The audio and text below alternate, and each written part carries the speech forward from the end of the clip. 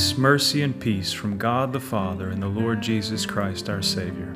Amen. Welcome to our podcast, To Be a Christian, the Anglican Catechism in a Year, where we are learning what it means to be a Christian and the essentials for our Christian faith and lives. Each day we are reading one catechism question, the appointed scripture lessons, and concluding with a relevant collect from the Book of Common Prayer.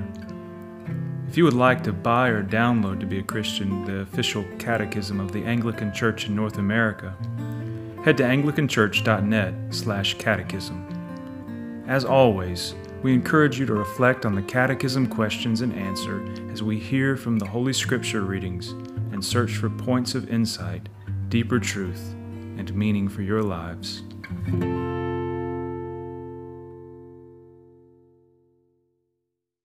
Today is day 73, and we are in the section on the second article of the Apostles' Creed. We are working line by line through the Apostles' Creed and are on the 11th line, and is seated at the right hand of the Father. Today we are on question 73. What does it mean for Jesus to sit at God the Father's right hand? We will be reading from Psalm 2, Isaiah 9, Acts 2, Ephesians 1, and Hebrews 1. We will conclude with the collect for Christ the King Sunday. Question 73. What does it mean for Jesus to sit at God the Father's right hand? The throne on the King's right hand was traditionally the seat of one appointed to exercise the King's own authority. Ruling with his Father in heaven, Jesus is Lord over the Church and all creation, with authority to equip his Church, advance his kingdom, bring sinners into saving fellowship with God the Father, and finally, establish justice and peace upon the earth. Psalm 2. Why do the nations rage so furiously, rage together? And why do the peoples devise a vain thing? The kings of the earth stand up, and the rulers take counsel together, against the Lord and against his anointed. Let us break their bonds asunder, and cast away their cords from us. He who dwells in heaven shall laugh them to scorn. The Lord shall hold them in derision. Then shall he speak to them in his wrath, and terrify them in his great anger. I myself have set my King upon my holy hill of Zion. I will proclaim the decree of the Lord. He said to me, You are my Son. This day have I begotten you. Ask of me, and I shall give you the nations for your inheritance, and the ends of the earth for your possession.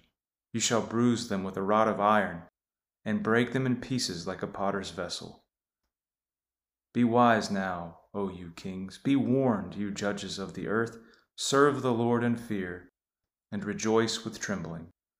Kiss the Son, lest he be angry, and you perish in the way, for his wrath is quickly kindled. Blessed are all those who put their trust in him. Isaiah chapter 9, verses 6-7. For to us a child is born, a son is given, and the government shall be upon his shoulder, and his name shall be called Wonderful Counselor, Mighty God, Everlasting Father, Prince of Peace. Of the increase of his government and of peace there will be no end.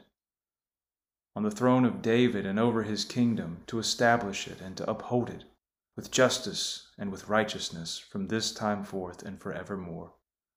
The zeal of the Lord of hosts will do this. Acts chapter 2, verses 33-36. Being therefore exalted at the right hand of God, and having received from the Father the promise of the Holy Spirit, he has poured out this that you yourselves are seeing and hearing. For David did not ascend into the heavens, but he himself says, The Lord said to my Lord, Sit at my right hand until I make your enemies your footstool. Let all the house of Israel therefore know for certain that God has made him both Lord and Christ, this Jesus whom you have crucified. Ephesians chapter 1, verses 20-23. The Father worked in Christ when he raised him from the dead and seated him at his right hand in the heavenly places, far above all rule and authority and power and dominion, and above every name that is named, not only in this age, but also in the one to come. And he put all things under his feet, and gave him as head over all things to the church, which is his body, the fullness of him who fills all in all. Hebrews chapter 1, verses 3 to 14. He is the radiance of the glory of God and the exact imprint of his nature, and he upholds the universe by the word of his power. After making purification for sins, he sat down at the right hand of the Majesty on high, having become as much superior to angels as the name he has inherited is more excellent than theirs.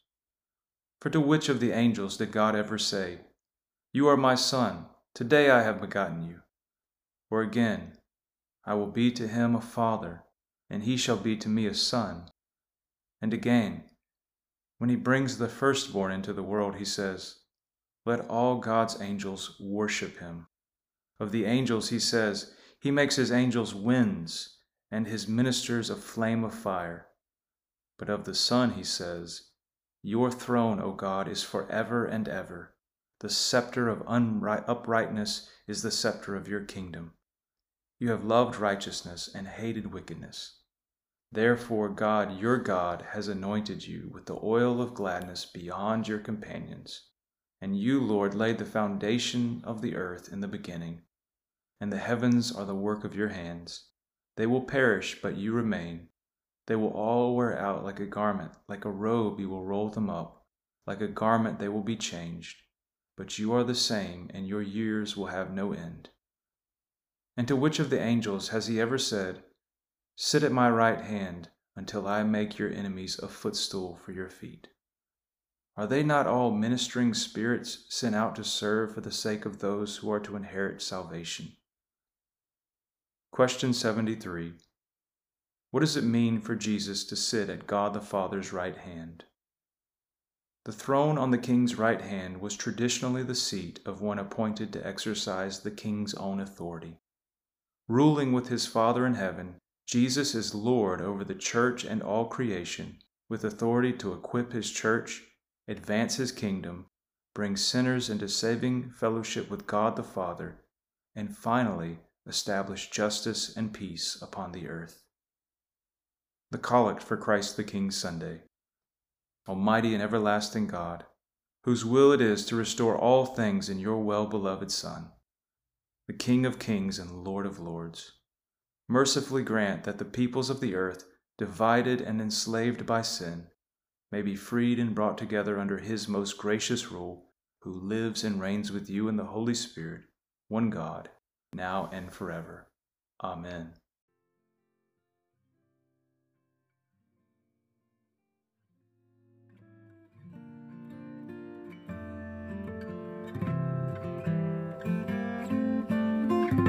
Let us bless the Lord.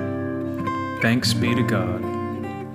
The Lord bless you and keep you. The Lord make his face shine on you and be gracious to you. The Lord lift up his countenance upon you and give you peace.